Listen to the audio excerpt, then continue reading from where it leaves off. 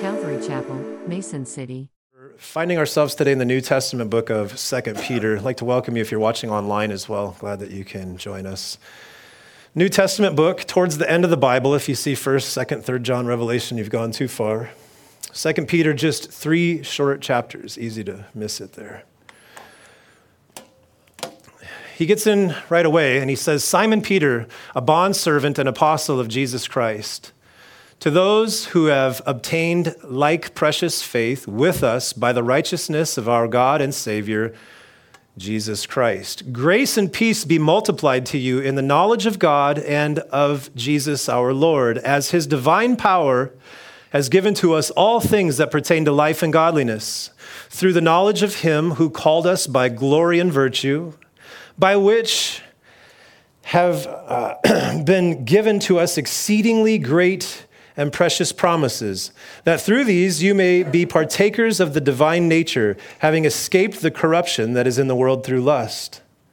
But also, for this very reason, giving all diligence, add to your faith virtue, to virtue knowledge, to knowledge self-control, to self-control perseverance, to perseverance godliness, to godliness brotherly kindness, and to brotherly kindness love. For if these things are yours and abound, you will be neither barren nor unfruitful in the knowledge of our Lord Jesus Christ. For he who lacks these things is short-sighted, even to blindness, and has forgotten that he was cleansed from his old sins. Therefore, brethren, be even more diligent to make your call and election sure. For if you do these things, you will never stumble. For so an entrance will be supplied to you abundantly into the everlasting kingdom of our Lord and Savior, Jesus Christ. Amen. Heavenly Father, as we approach your word today, Lord, we approach it as it is, the very word of God. And so I pray, God, by your Holy Spirit, beyond the words of a man, that you would speak to us by the power of your Spirit, Lord. Make the book speak to us. Show us who we are, Lord, and show us our Savior. Show us your grace. Correct us and encourage us. I pray against distractions, Lord, that would come from the evil one. Lord, that our hearts would be wide open before you as we approach your holy word. In Jesus' name, amen. Amen. First of all, a salutation, common in epistles, this type of reading, this type of a Bible book. There are different types of writings in the Bible. Some are narrative, some are epistles, some are prophetic. This is what you would call an epistle. It's a teaching sort of document. It's like a letter. Epistle just means letter. It's a fancy word. And so Peter wrote this letter. Notice what it says right there. First of all, he's Simon Peter. So the letter claims that Peter is the author. There's great internal evidence to prove that. For instance, in verses 16 through 18 of chapter 1, it says that he was present at the transfiguration. You remember when Peter, James, and John were taken up onto the mountain and they saw Jesus in his glory? This author was there, according to this letter. It also, in 2 Peter, refers to a letter that was written, previously. So he's talking about 1 Peter. So points towards Peter being the author. Also says in this letter that the author was a very close friend of the Apostle Paul. So Peter's writing from Rome in about 67 AD. Roman persecution of the church is in full swing. Nero's insanity is at its peak. You remember through 1 Peter, we talked a little bit about this leader of the Roman Empire, Nero, at this time. Persecution was so heavy against Christians, they were burning them as lawn torches, essentially. It was one of the worst times we can't even imagine such things, but this is the climate. And so Peter is writing to these Christians that have been dispersed because of persecution. Their faith has gotten them into trouble. Their affiliation with Jesus essentially has caused them to become targets of persecution. And so Peter writes to this group of people when this persecution is at its height. Now, this letter is written about a year before Peter would be martyred for the faith. You know the story. Peter's wife was crucified in front of him. And as she was dying, tradition tells us that he comforted her with the words saying, "Trust the Lord." And as she was put to death before him, then Peter afterwards was crucified. And he made one request. He said, if you crucify me, just crucify me upside down, because I'm not worthy to be crucified right side up like my Lord. That is the tone of this sort of letter. If this had a soundtrack to it, maybe you could kind of picture the music in your mind.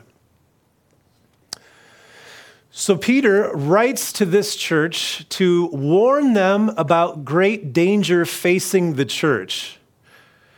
It's just before his death. He's very concerned about his brothers and sisters, and so he writes to warn them about great dangers facing the church: false teaching and false prophets. So if you're one of these people that likes to know the theme of a Bible book, that's the theme: false teaching, false prophets. You see, there are two primary threats that loom over God's church in the world. The first is an external threat, dealing with persecutions, threats from without the church. That's what 1 Peter was about. It was how to live in this sort of life when you're suffering, when there are external threats trying to destroy the church. The second main type of threat that could destroy a church is the internal threat: hypocrisy, false teaching, corruption from within. You see both of these in the book of Acts, in fact. You remember Acts chapter 4, the church goes out, they do a healing in Jesus' name, the religious authorities bring them in, they beat them, they whip them, they say, you can't talk about Jesus anymore, go out, and they beat him and they let him go. That's an external threat. See, the outside of the church persecuting the church. Then in Acts chapter 5, we see this second type of threat, this internal threat. You remember when Ananias and Sapphira, they come into the church, they want to pretend like they're more holy than they really are. So Ananias goes, yeah, I sold my property, $100,000. I brought all of it to the church. And he held back some money. And it wasn't the point that he held back some money. He could have held back anything he wanted. He didn't have to sell his property, but he came in and he pretended in church like he was more righteous and holy than he was. And what did God do? God just killed him right there. And remember, his wife comes in later and she says, oh yeah, we sold the property $100,000. We gave it all to the church. And Peter goes, how can you lie to God? How can you lie to the Holy Spirit? You're going to fall down and they're going to drag you out too. And the same thing happened to her. Threats from without and threats from within. I would say that the threat from inside the church is probably more dangerous than the threats from the outside of the church. Persecution throughout church history makes the church stronger. Corruption from inside the church, especially within its leadership, destroys the church. So 1 Peter, threats from without. 2 Peter, threats from within. Let me give you some insight into Peter's approach of how he deals with these false teachers. One of the best ways probably to to deal with illness as a human would be to be preventative. If you eat right and you exercise and you don't eat a bunch of refined sugar and processed foods and you eat a lot of green vegetables and stuff like that, you're probably preventing sickness, taking supplements. It's a lot easier maybe to prevent it than it is to get rid of it. Peter's method for dealing with the false teaching is very similar. Rather than tackling the different false doctrines sort of head on, what he looks to do is to strengthen the Christians so then therefore their spiritual immune system, if you will recognize the false teaching. You see, that's the best remedy for false, to protect Christians from false teaching is for them to be spiritually mature and equipped in the Word of God. Now, that's Peter's approach. False teaching in a church is so dangerous because belief precedes action. Now, if somebody gets a hold of something that's incorrect and they base their life on it, it's something like a spiritual truth, but it's not actually true, those things can ruin a church. For instance, if I'm trying to get to Minneapolis today and you convince me that it's south of here, I'm going to be in big trouble, right? I mean, I'll end up in Des Moines being like, how come, it's because I believed something that was false.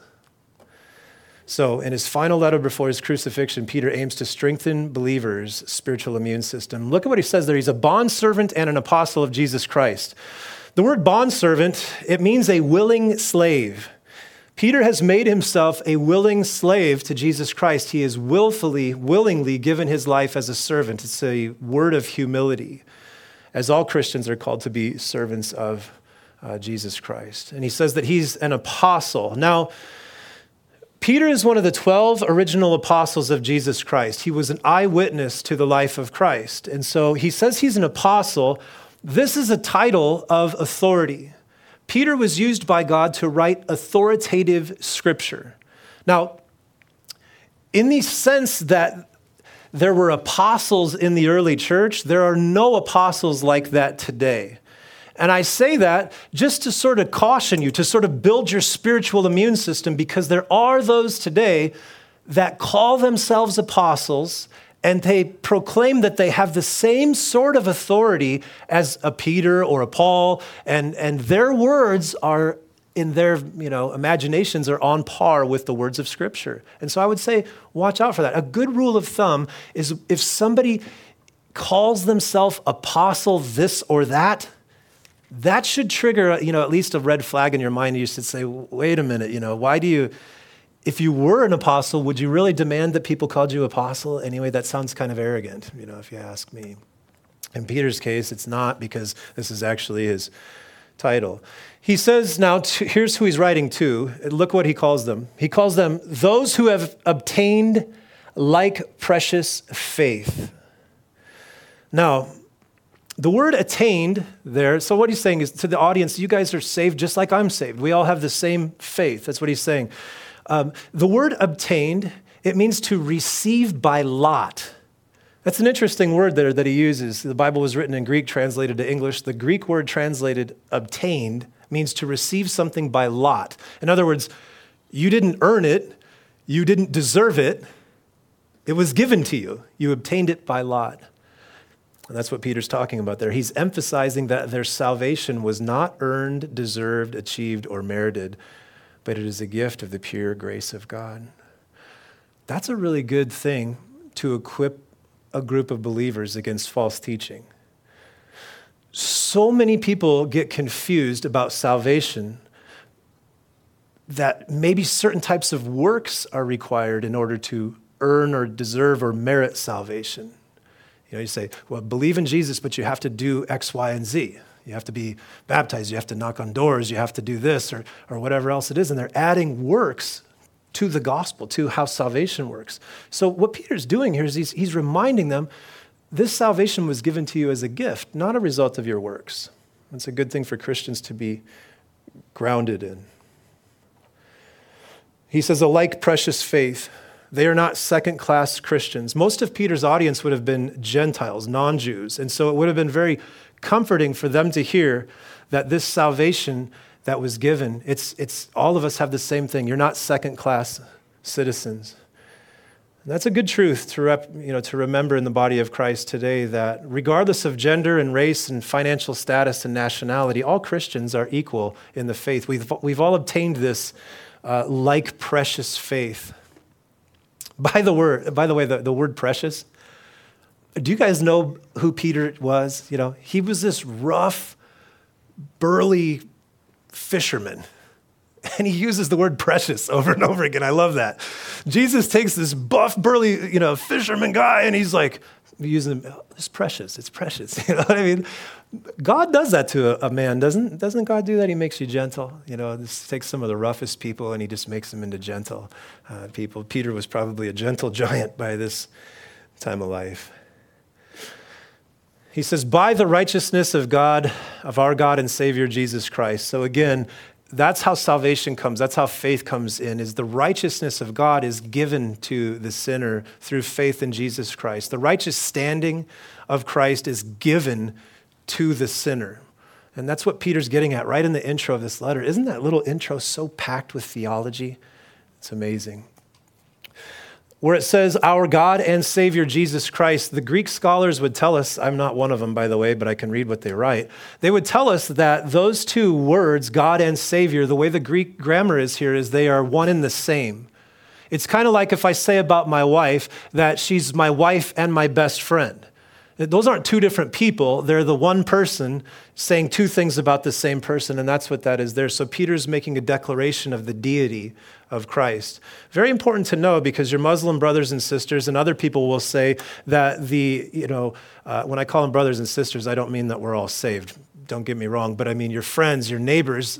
The Muslims would say Jesus never is called deity anywhere in the Bible and things like that. But in the Greek language, there's all kinds of places throughout scriptures where Jesus is called God. In fact, Thomas calls him my God and my, Savior. I mean, there's all kinds of places, if you look carefully, where Jesus Christ is called God throughout the scriptures. And here's one of them. So if that's interesting to you, you may outline that in your Bible. He applies this blessing to them now, this prayer. Grace and peace be multiplied to you in the knowledge of God and of Jesus our Lord. Notice that there, grace and peace be multiplied to you in the knowledge of God. That word knowledge there is more than an intellectual perception. It's an experiential, intimate knowledge. And so what he is saying is that grace and peace will be multiplied into your life proportionate to the knowledge, to the experience that you actually have with the true and living God. Grace and peace be multiplied to you in the knowledge. The more intimate knowledge you have of God, the more grace and peace be multiplied to you.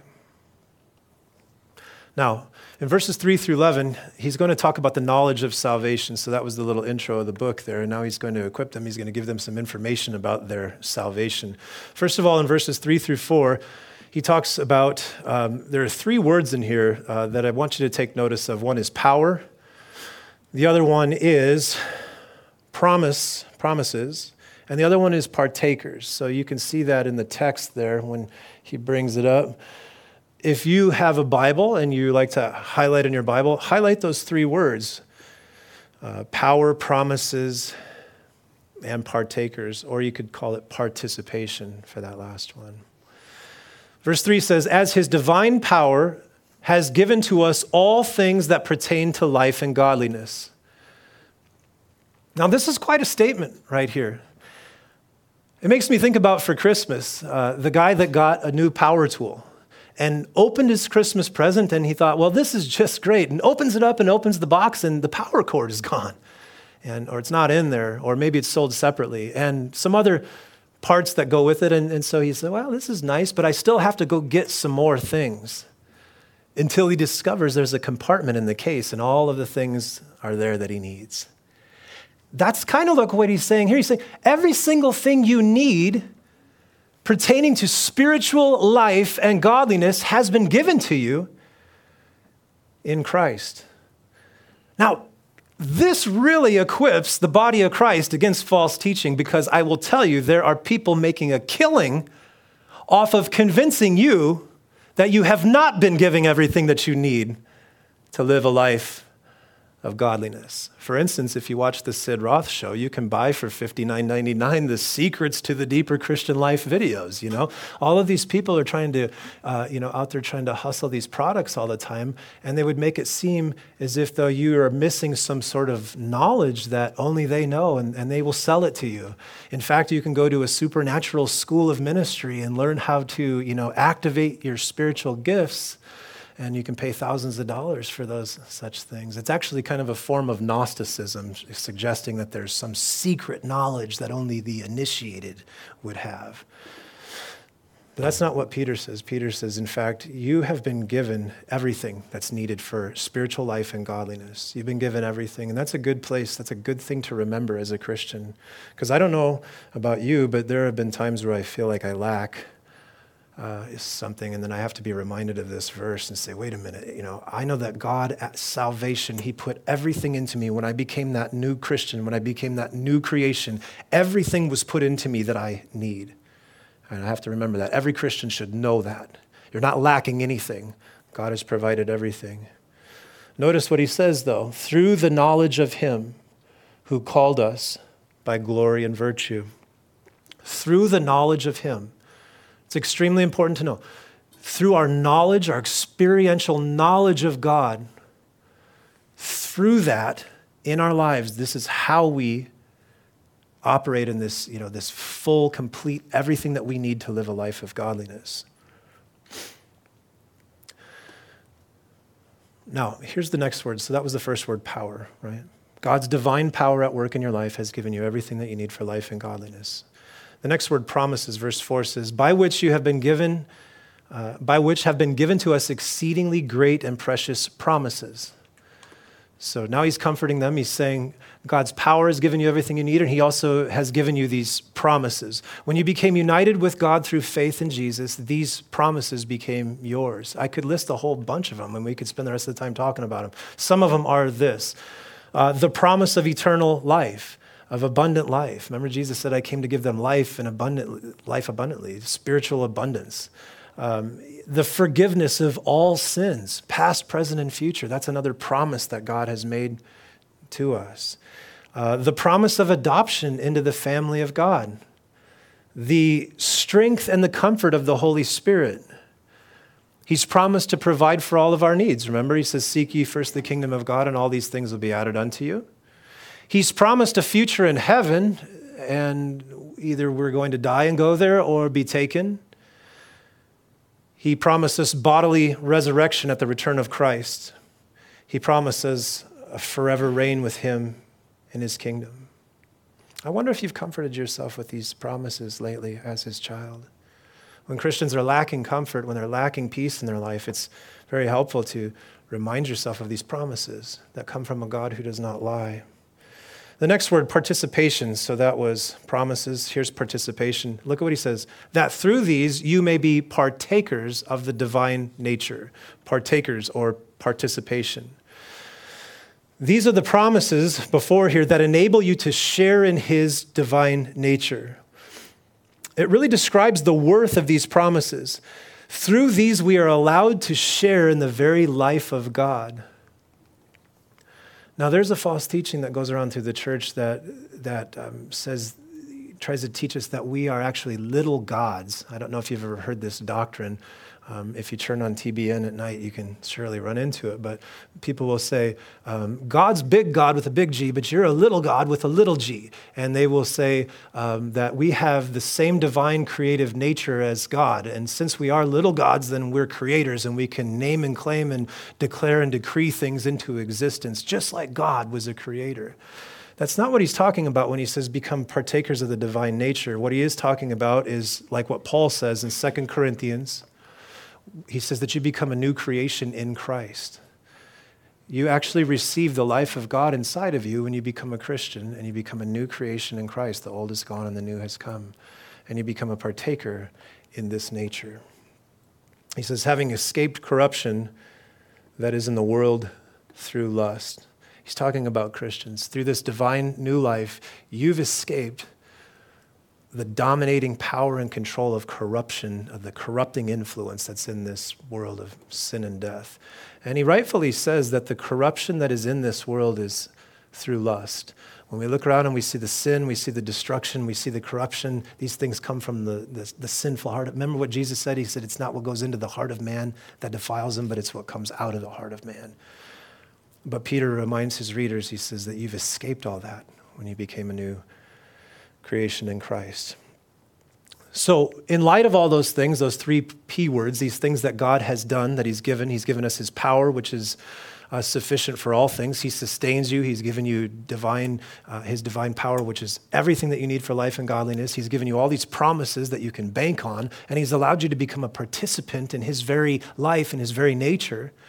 In light of these things, now we get into this section and the rest of 5 through 7. And now he's going to tell them that although these things are true, you must grow spiritually. Now, I think this is completely relevant for the church today. I think this is so timely because there's a confusion in the body of Christ about spiritual growth, right? You'll run into some Christians and you'll say, hey, you got to be growing in holiness and growing in Christ-likeness. And they'll come and they'll go, oh, that's legalism. You're telling me to do stuff. And Christianity is not about rules and things like that. It's just about loving Jesus. And it's like, yeah, and that's very true. It is about loving Jesus. But when you're saved, God puts this new life into you, but he expects that new life to be cultivated. In other words, spiritual maturity doesn't just happen to you by accident. It's very much like going to the gym. Like you have the capability to get in shape. In most cases, people have the ability to get into shape. If you go and you start hitting the weights like, something, I mean, I've been hitting them and something, it's not really happening like I thought. But technically the ability is there, if you feed the muscles, the protein, the amino acids, and you can get stronger. Spiritually, it's the same thing. When you get saved, you receive everything that you need pertaining to life and godliness, but then you need to essentially work it out. I need to work it out. Remember where Paul said, work out your salvation with fear and trembling, right? So God has put something in you that you and I must cultivate. We must, put some spiritual sweat into it. And that's what he's getting at right here. Look at verse 5. He says, but also, word of contrast, he says, but also, although God has done all these things, but also for this very reason, giving all diligence, add to your faith. So that's the word there, add. You need to add these things that he's going to talk about. Where he says, but also for this very reason, because of the blessings in verses 3 through 4, because of this reason, you are to add. Notice what he says there, giving all diligence. So that word means to apply maximum effort. That's the translation of the Greek word, giving all diligence. It would mean to apply maximum effort. The Christian life that honors God takes tremendous effort. It's not effort to be saved. He did that all for us. The effort is required to cultivate and grow a life of spiritual maturity. And look at where it says there, add to your faith. The word in Greek there has to do with adding lavishly. When we went and did the event down in Ames last year, we rented the band shell, and they said, we're going to provide a sound system. And I thought, oh, cool, we'll show up and it'll be like some dinky little PA system. But we got there, and it was like this lavish sound system. Like, man, I wish we had a whole band, because this thing was, they brought every single thing. I told them it was just an acoustic guitar and a mic. But this guy brought the full band setup, He lavishly added to it. That's the idea. What he's saying is, for this very reason, because of all these blessings, you need to apply maximum effort to lavishly add these following things to your Christian life. God's given us all we need, so now we make maximum effort to lavishly add virtue. Look at that word there. Virtue, the word means moral excellency, perfection, and goodness of action. It's the power that causes people to do morally excellent things.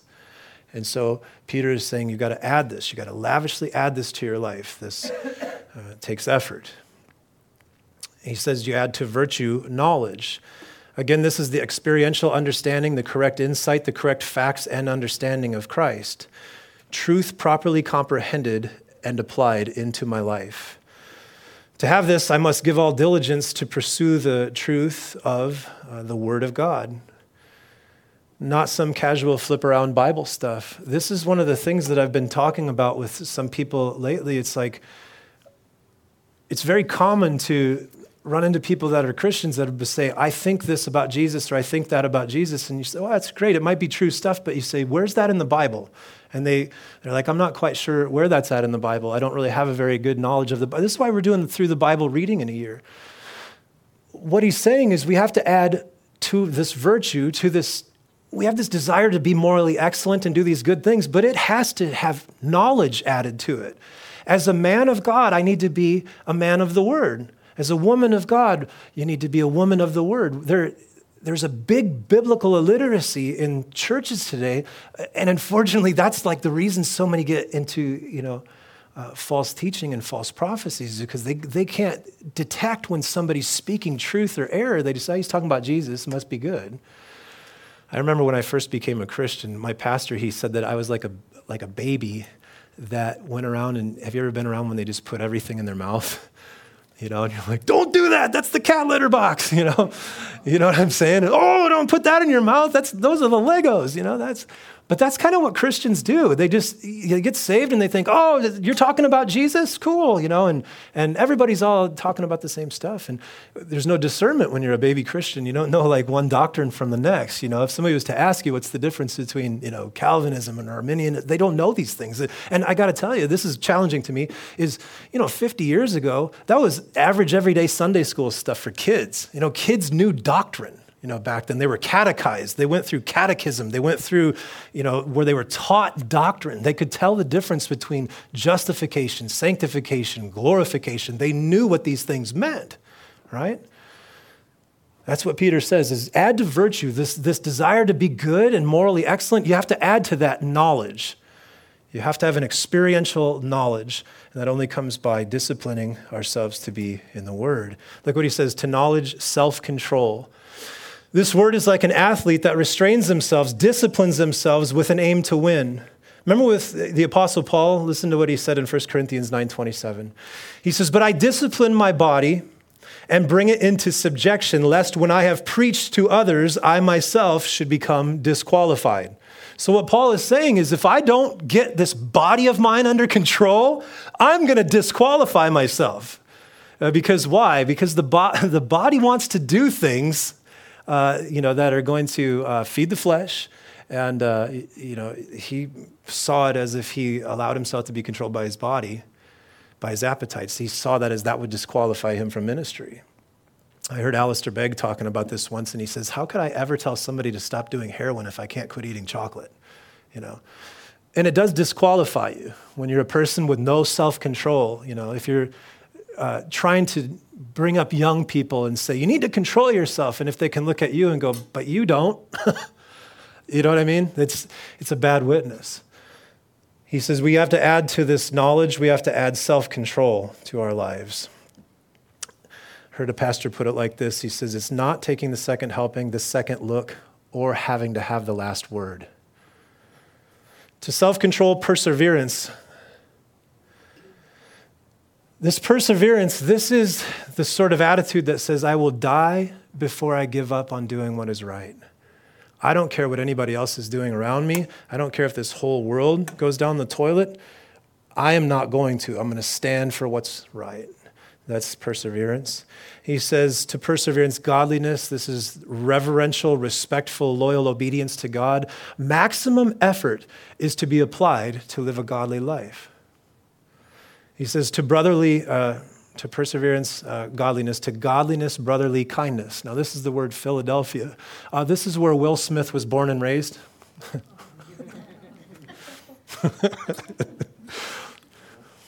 Every time I say the word Philadelphia, I can't get that song out of my mind from The Fresh Prince. See, I watched too much TV as a kid. This word means one who loves their brother. This is a friendly person that loves their brother. In a church, when you meet men in the church, women in the church, they should have this brotherly family type of love for one another, right? It should be the place where you go and you see your brothers and you see your sisters there and you treat one another accordingly. You have this common spiritual life. Peter says, for this very reason, giving all diligence, apply maximum effort to lavishly add friendship into your life. In other words, some people are like, I'm just kind of a loner. Well, I understand. I gravitate towards that, But I know the Bible tells me I need to be friendly.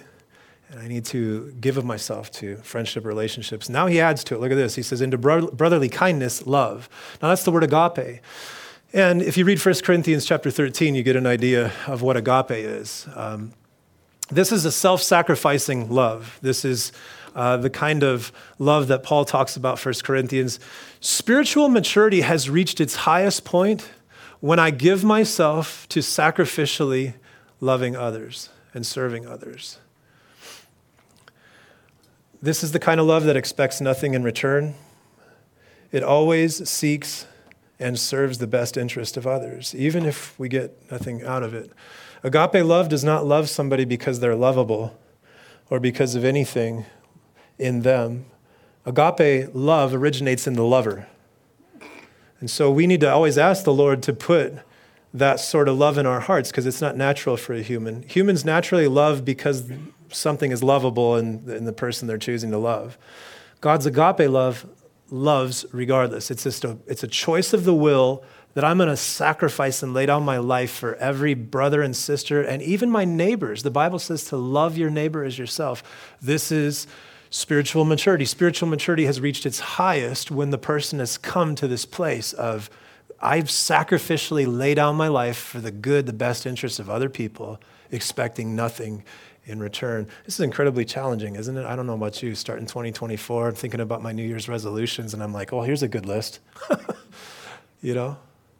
This is not natural to me. You know, although I'm the guy standing up here, I want you to know clearly this is not natural to me. I need God's help for this. But I'm encouraged because I know that when I became a Christian, that God's divine power has given me all things I need pertaining to life and godliness. And so I just need to cultivate these things. I need to put some sweat into it. I need to work at this. I need to put maximum effort into this. And so I'm encouraged by that.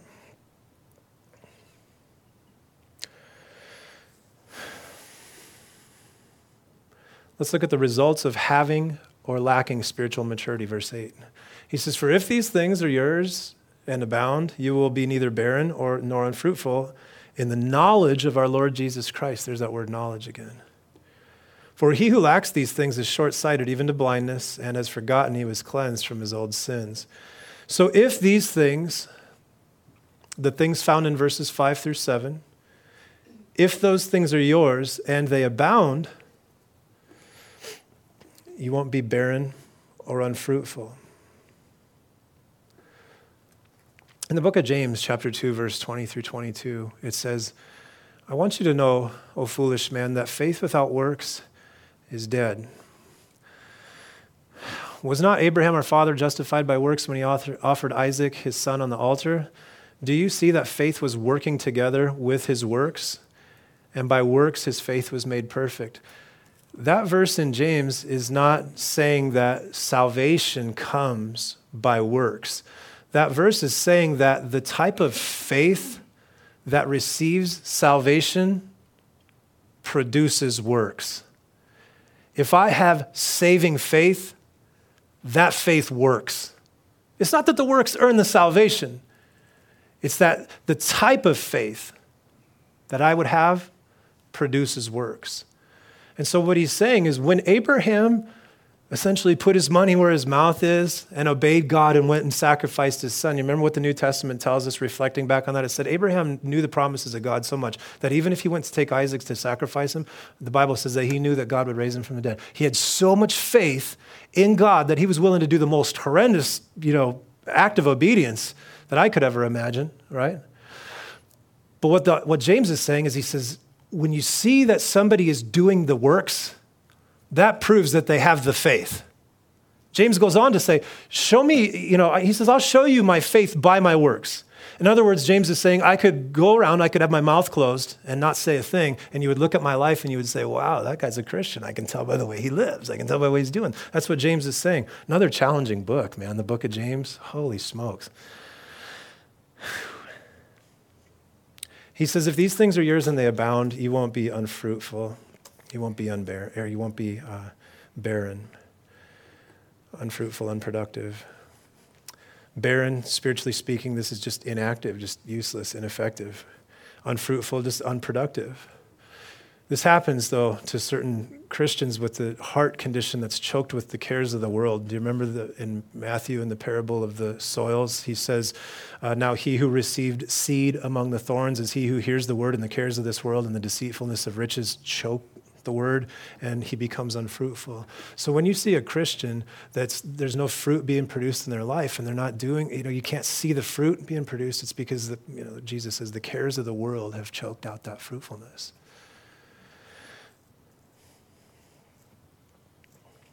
Look at verse 9. He says, for he who lacks these things is short-sighted, even to blindness. Short-sightedness here just has the idea that this is the sort of Christian that's just, they're a Christian. There's a debate whether he's talking about Christians or non-Christians here. I think it's clear in the text that he's talking about Christians. This is the sort of person that they look at themselves, they maybe look at the person around them, the people around them, but they don't look into eternity. They don't look at the grand purpose of God saving them to be fruitful, to be productive in the kingdom, to honor Christ, to become Christ-like, to serve the kingdom. They're a short-sighted person. And what he says there in verse 9, you see it, he says, even to blindness. In this sort of state, a person is just, they're blind. They just don't get it. They're going to have some sort of intervention in their life for them to get out of this temporal sort of mindset. They're not thinking about why God really saved him. And in fact, that's what he gets. He gets at, look at the next part of the verse. He says, and has forgotten that he was cleansed from his old sins. There are, it's all of us at sometimes, right? But when you look at a Christian that, maybe they even grew up in church. Maybe they've been a Christian a couple of months. I don't know what it is. But when you look at them and you say, the life is not fruitful, it's just not producing anything. You find a frustrated Christian, or else you find one that's just so worldly, they don't care about these things. But what he says there is they've forgotten that they were cleansed from their old sins. I think when we forget how much we've been forgiven of, and when we forget the sinfulness of sin, as the theologians would call it, the sinfulness of sin, when we forget, how bad sin is really in God's eyes, when we forget that, we lose the appreciation for the sacrifice that Christ made. We lose that. Jesus died for my sins. Well, that's not all that bad, because my sin's not nearly as bad as everybody else's. Look at you, And when I forget this, when I forget how much I've been delivered from and saved from, and how much his blood had to cover with me, when I forget that, I begin to think that it's not important to be fruitful in the kingdom of God and to honor God with my life. And that causes a short-sightedness. It causes a blindness. You show me a Christian that is in the Word, in prayer, serving, giving, loving, enthusiastic, worshiping. That's a person that most likely has a real good understanding of what Jesus did for them at the cross. You look at the people where you got to twist their arm to try to get them to church, and maybe they have a hard time staying awake during it. It's like those people don't realize the sinfulness of sin. They don't realize what Jesus has done for them, or they would be grateful, and they would give their life. That's what he's getting at there. He's saying if you have these things in your life and they're abounding, that's an interesting word, abounding. Go back to, it's not up there, sorry. I forgot the slide. I have a hard time with those slides. I do them at midnight, and I need to change my life. It's not the time to be doing slides. But he says if these things are in your life and they abound, so it's not like they just show up every now and again. If my wife looks at me and she goes, hey, every now and again, he's kind of a godly husband. That's not the idea. I'm supposed to be abounding in these things. You're supposed to look at my life and go, man, this guy's abounding in these graces. I need to keep cultivating. If I'm a gardener and I'm just producing a little bit of fruit here, but it's mostly weeds in that whole thing, I need to get out there and weed that garden. I need to fertilize. I need to take care of the garden, man. My life needs to be abounding in these things. I go to the party and nobody knows who I am, so I put on the tag, hello, my name is Abounding. God help me. God help me. It's the Christians that apply maximum effort, lavishly adding virtues to their life that abound. The ones that are disciplined in the study of the word, the prayer, serving, loving, giving of themselves. These people are abounding in these things. Anything less is going against God's will for your life. Very important lesson.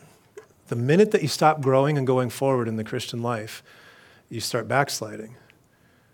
There's no neutral ground in Christianity. Today, you're either in a going forward state or you're in a backslidden state, one or the other, because the nature of sin. If you stop weeding the garden, you can't just say, I'm going to put the garden on neutral for a little bit. You ever try that in Iowa? Do you ever try to stop weeding your garden? Do you expect to go out there next time and it's going to look like a healthy, good garden? If you stop weeding, if you stop caring for the garden, it's not going to produce any fruit. So you're either in this backslidden state today or you're in the going forward state today. All it takes to if you're in that backslidden state, God bless you, I'm glad you're here. This is a good way to start your year and to commit. I need to commit to these things so I can abound in these things. This is what Peter is saying to his readers and what God is saying to us. Finally, we can be assured of our calling and election, verse 10. Therefore, brethren, when he uses the word therefore, he's wrapping it up. Therefore, brethren, be even more diligent, there's that term again, to make your call and election sure. We can be sure that God has called us and elected us by applying effort to grow spiritually, we will know that God has called us. That's what he's saying. Therefore, brethren, be even more diligent to make your call and election sure. For if you do these things, you will never stumble. Now, it's not saying that you don't fall into sin and things like that here and again in your life, but you get up and you confess and you repent. But if you're applying yourself to abound in these things in life, you're going to continue to be fruitful. You're not going to get into this backslidden state. You're not going to get into this state where you open the Bible and it feels like just some other book. And when you try to pray and you don't have any zeal for singing the songs of the Lord, you're not excited to go to church. You're not going to end up in that state when I apply these things to my life, when I stay. And I know this from firsthand. By nature, I'm an artist, I'm a musician, and so, that's an excuse for being crazy and all over the place, right? He's creative. Yeah, right.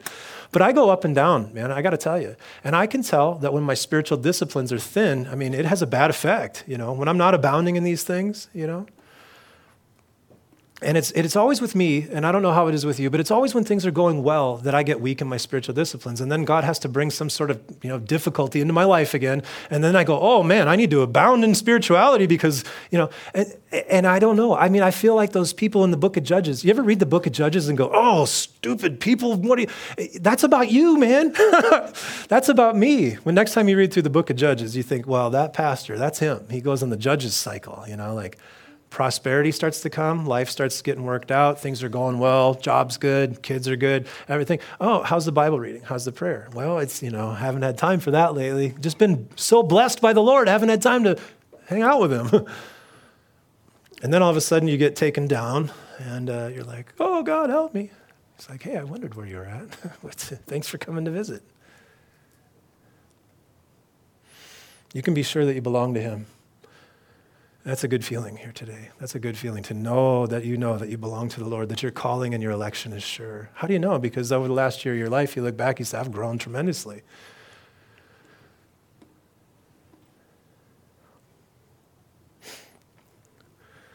Verse 11, for so an entrance will be supplied to you abundantly into the everlasting kingdom. Did you know that there's different ways to enter heaven? Did you know that? Turn over to 1 Corinthians, please, and we'll conclude with this. 1 Corinthians chapter 3. This verse that we're going to look at, these verses, this is like, I try to remember this in my life. This is kind of like, some of my life scripture right here. Try to use this as a motivation, to help me to remember. 1 Corinthians chapter 3. Now, Paul, in 1 Corinthians, he's talking about the fact that he's like building God's kingdom along with other people. Some people are like watering, some people are, planting. And he's talking about the idea of being used to build God's kingdom, which is something that every Christian has been called to do. And that's what he's talking about in 1 Corinthians 3, verses 10 through 15. Look what he says. He says, according to the grace of God, which was given to me, a wise master builder, I have laid the foundation and another builds on it. But let each one of you, here's what you want to pay attention to. But let each one of you take heed how he builds on it. For no other foundation can anyone lay than that which is laid, which is Jesus Christ. Now, if anyone builds on this foundation with gold, silver, precious stones, wood, hay, straw, each one's work will become clear, for the day, capital D, will declare it, because it will be revealed by fire, and the fire will test each one's work of what sort it is. So when he's talking about the day, he's talking about judgment. There's a day of judgment that will come for Christians, which is known as the Bema Seat judgment. And then there is a judgment for the ungodly, which is coming too, called the Great White Throne judgment. As a Christian, you won't go to that judgment, but you will go to the Bema Seat judgment. You will be judged for your works. And like Paul says there, to declare what sort of work it is, because the day will declare it. When that day comes, when that judgment comes, that is going to reveal what I did with my life and what the true motives were. Were these things done on the foundation of Christ, or were they done selfishly? I'm pretty sure that most of us, when we get there, we're going to find that maybe there's some things that were done for Christ you didn't even realize. Maybe and there's some things that you thought were that weren't. But there is a day coming that's going to reveal what all of my works really are all about. Now, go on there. He says, if anyone's work, which he has built on it, endures, he will receive a reward. If anyone's work is burned, he'll suffer loss, but he himself will be saved, yet so as through fire. Now, what that's saying is, if I build on Christ with my life, you ever heard that song, Build My Life? If I build my life on Christ, when I get to the end at the Bema seat, God's going to say, I'm going to reward you for all the things that you did as a response to what Jesus did for you. You gave your life and you served him and you did these things, and there's a reward coming for that. I'm telling you, man, I'm living for that. This world is changing rapidly, and I don't put any hope into what's going on here. You might have a lot of hope in the next presidency. Oh, next guy's going to get in there, and we're going to be a Christian nation again. Yeah, doubtful. If your hope is in this life alone, that's to be pitied above all other things that I could think of. I'm living for what's next. I want to be rewarded. I want to have an entrance into heaven. This is encouraging. He says, if your work is burned, you'll suffer loss, but you yourself will be saved. So in other words, there are some people that are going to get to that judgment seat of life, that Bema seat, and they're going to realize that they just blew a big opportunity. They're going to say, I had all this opportunity to live for Christ, to have rewards, but I spent it selfishly. Very much like somebody that would go to college and get a scholarship and then just eat pizza and party through the whole thing and then get kicked out of school and go, oh, I just blew it. You know what I mean? There'll be this feeling that we missed a big opportunity, I think is what he's getting at, But we have this opportunity to affect our entrance into heaven. Go back to our passage in Peter, if you would. For so an entrance will be supplied to you abundantly into the everlasting kingdom. I have this opportunity now to build upon Christ, and that will affect my entrance into heaven. And that's what Peter's saying, is if I'm applying these things, I'm growing spiritually, this entrance into heaven is going to be affected by that. There are a lot of Christians today that are kind of just not so concerned about their entrance into heaven. They kind of have this attitude of as long as I get there, I don't care. I'll just barely squeak in, you know what I mean? Live however I want and, and live for myself, and then as long as I get there. Well, you might be satisfied with that. What will your entrance be like? I want to live this life to the max for Christ. I want to grow as much as possible. When it's my time to go home, I don't want to enter in through fire. I want to have an abundantly blessed entrance. I want to hear him say, well done, good and faithful servant. And if that's you too, we need to be more diligent. We need to apply some diligence to these things. We need to grow spiritually. We need to take advantage of this opportunity that we have here to apply God's grace into our lives. What will your entrance be like?